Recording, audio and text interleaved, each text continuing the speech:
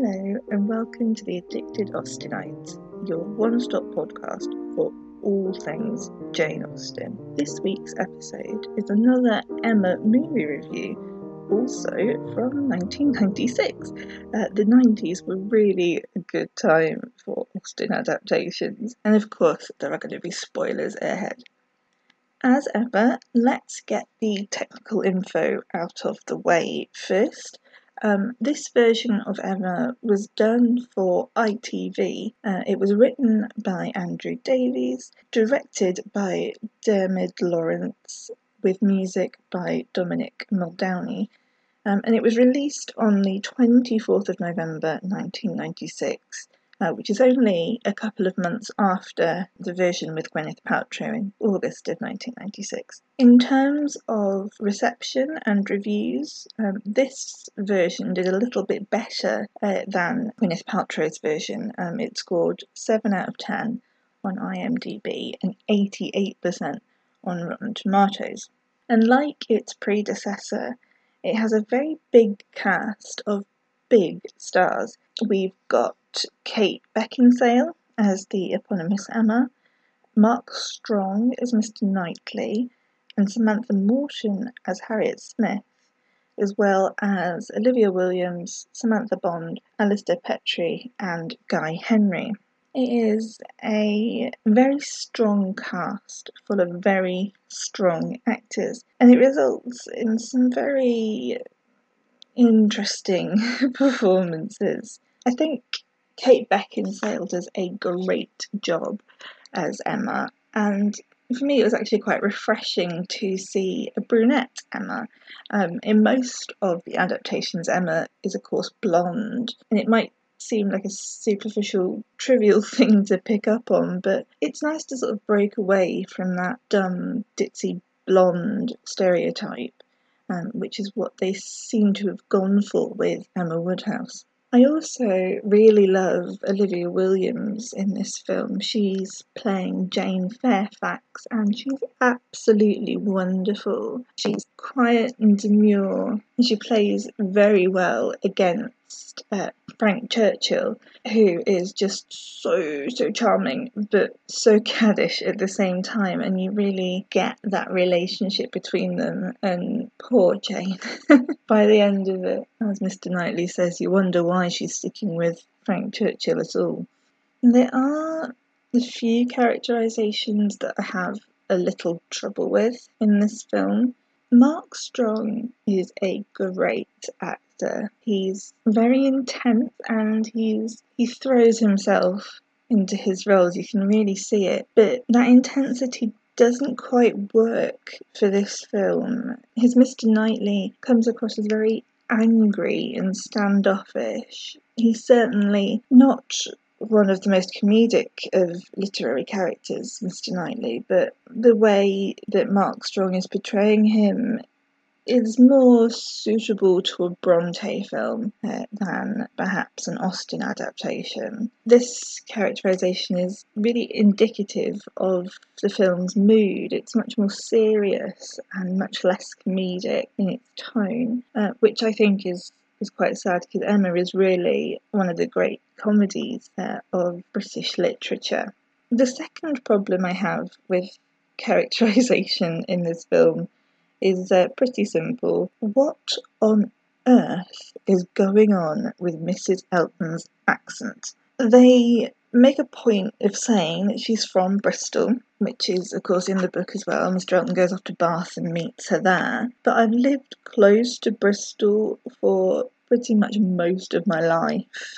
Mrs. Elton may be from Bristol, but her accent certainly isn't. It is, of course, conceivable that being of the middle classes, Mrs. Elton might want to hide her country accent to avoid stereotyping. She'd want something more clipped and neutral, kind of like London via Bristol, if that makes sense. But good grief, they completely missed the mark.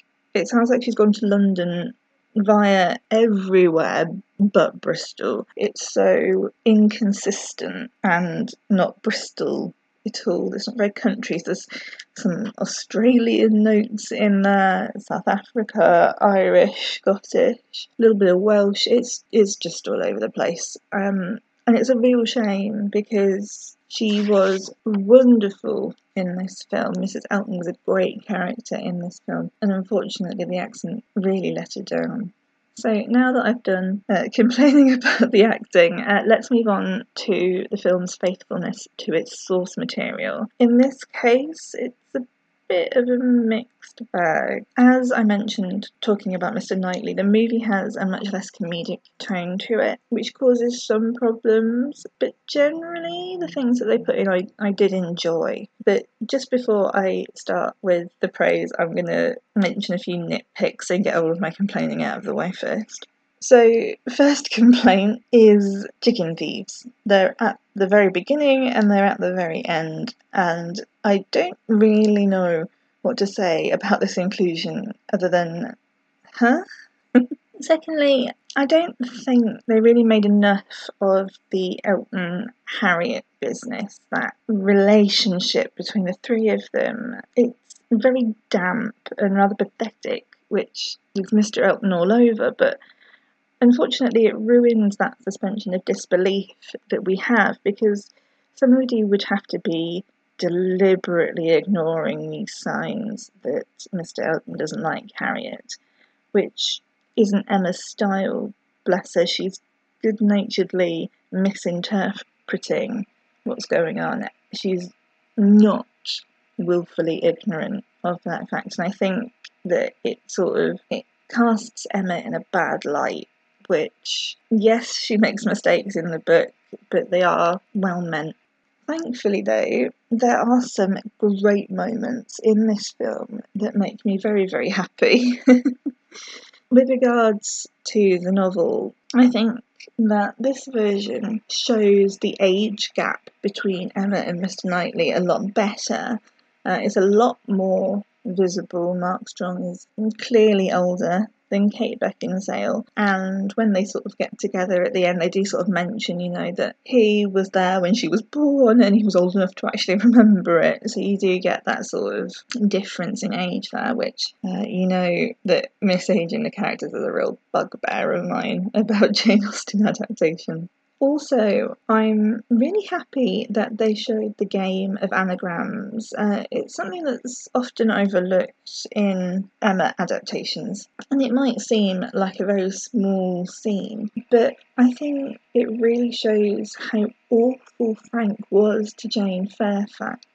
This film does that brilliantly, and the little game of anagrams with Blunder and with Dixon really sort of complete that for me.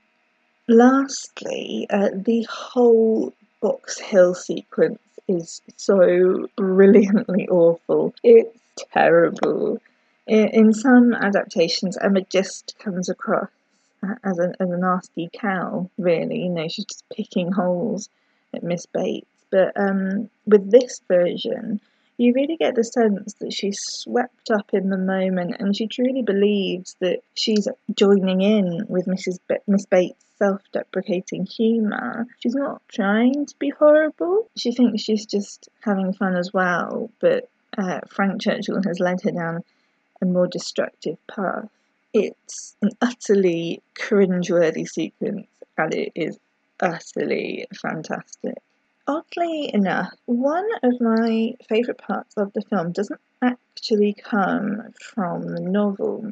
I absolutely love the dream sequences that Emma has in this film. In the book, we don't need that obvious stating of what Emma is thinking because of the way that Jane brilliantly writes her thought processes and her personality. But it's really difficult to transfer that kind of subtlety to the screen, and usually with literary adaptations, the directors rely on narrators, the actor or actress whose thoughts you want to know, are sort of speaking them over the top of the action that's going on. And that's one way to do it, but it's not my favourite. I think that the dream sequences are a brilliant alternative to that. They're a really fun sort of way to show what she's thinking. It's a show don't tell kind of moment, and it's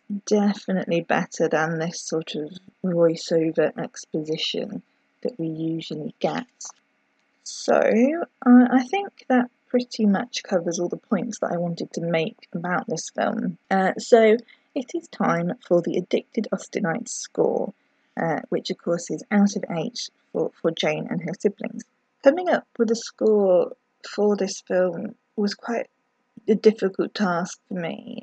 It's a really good film and it has some great things going for it, but the underlying tone is a problem. After long deliberation, I have decided to give this film a 4. Kate Beckinsale is great, and so are the other cast members, but that less comedic tone and Mr. Knightley's more Heathcliff-esque portrayal is really sort of off-putting for me. Ultimately, I would recommend that you watch this version. I understand, of course, that people prefer a more gritty reality sometimes, especially in period dramas, which, it's great, and there is certainly a market for it, but that's not what I want from an Austen adaptation. She is fun and mocking, and as she says herself, let other pens dwell on guilt and misery. Thank you so much for listening to this episode of The Addicted Austenite. I hope you've enjoyed it, and as ever, comments are welcome on my Twitter, Facebook and website, which I will link in the description. I'll see you next week for a new episode, and until then, happy reading. Your faithful servant, the author.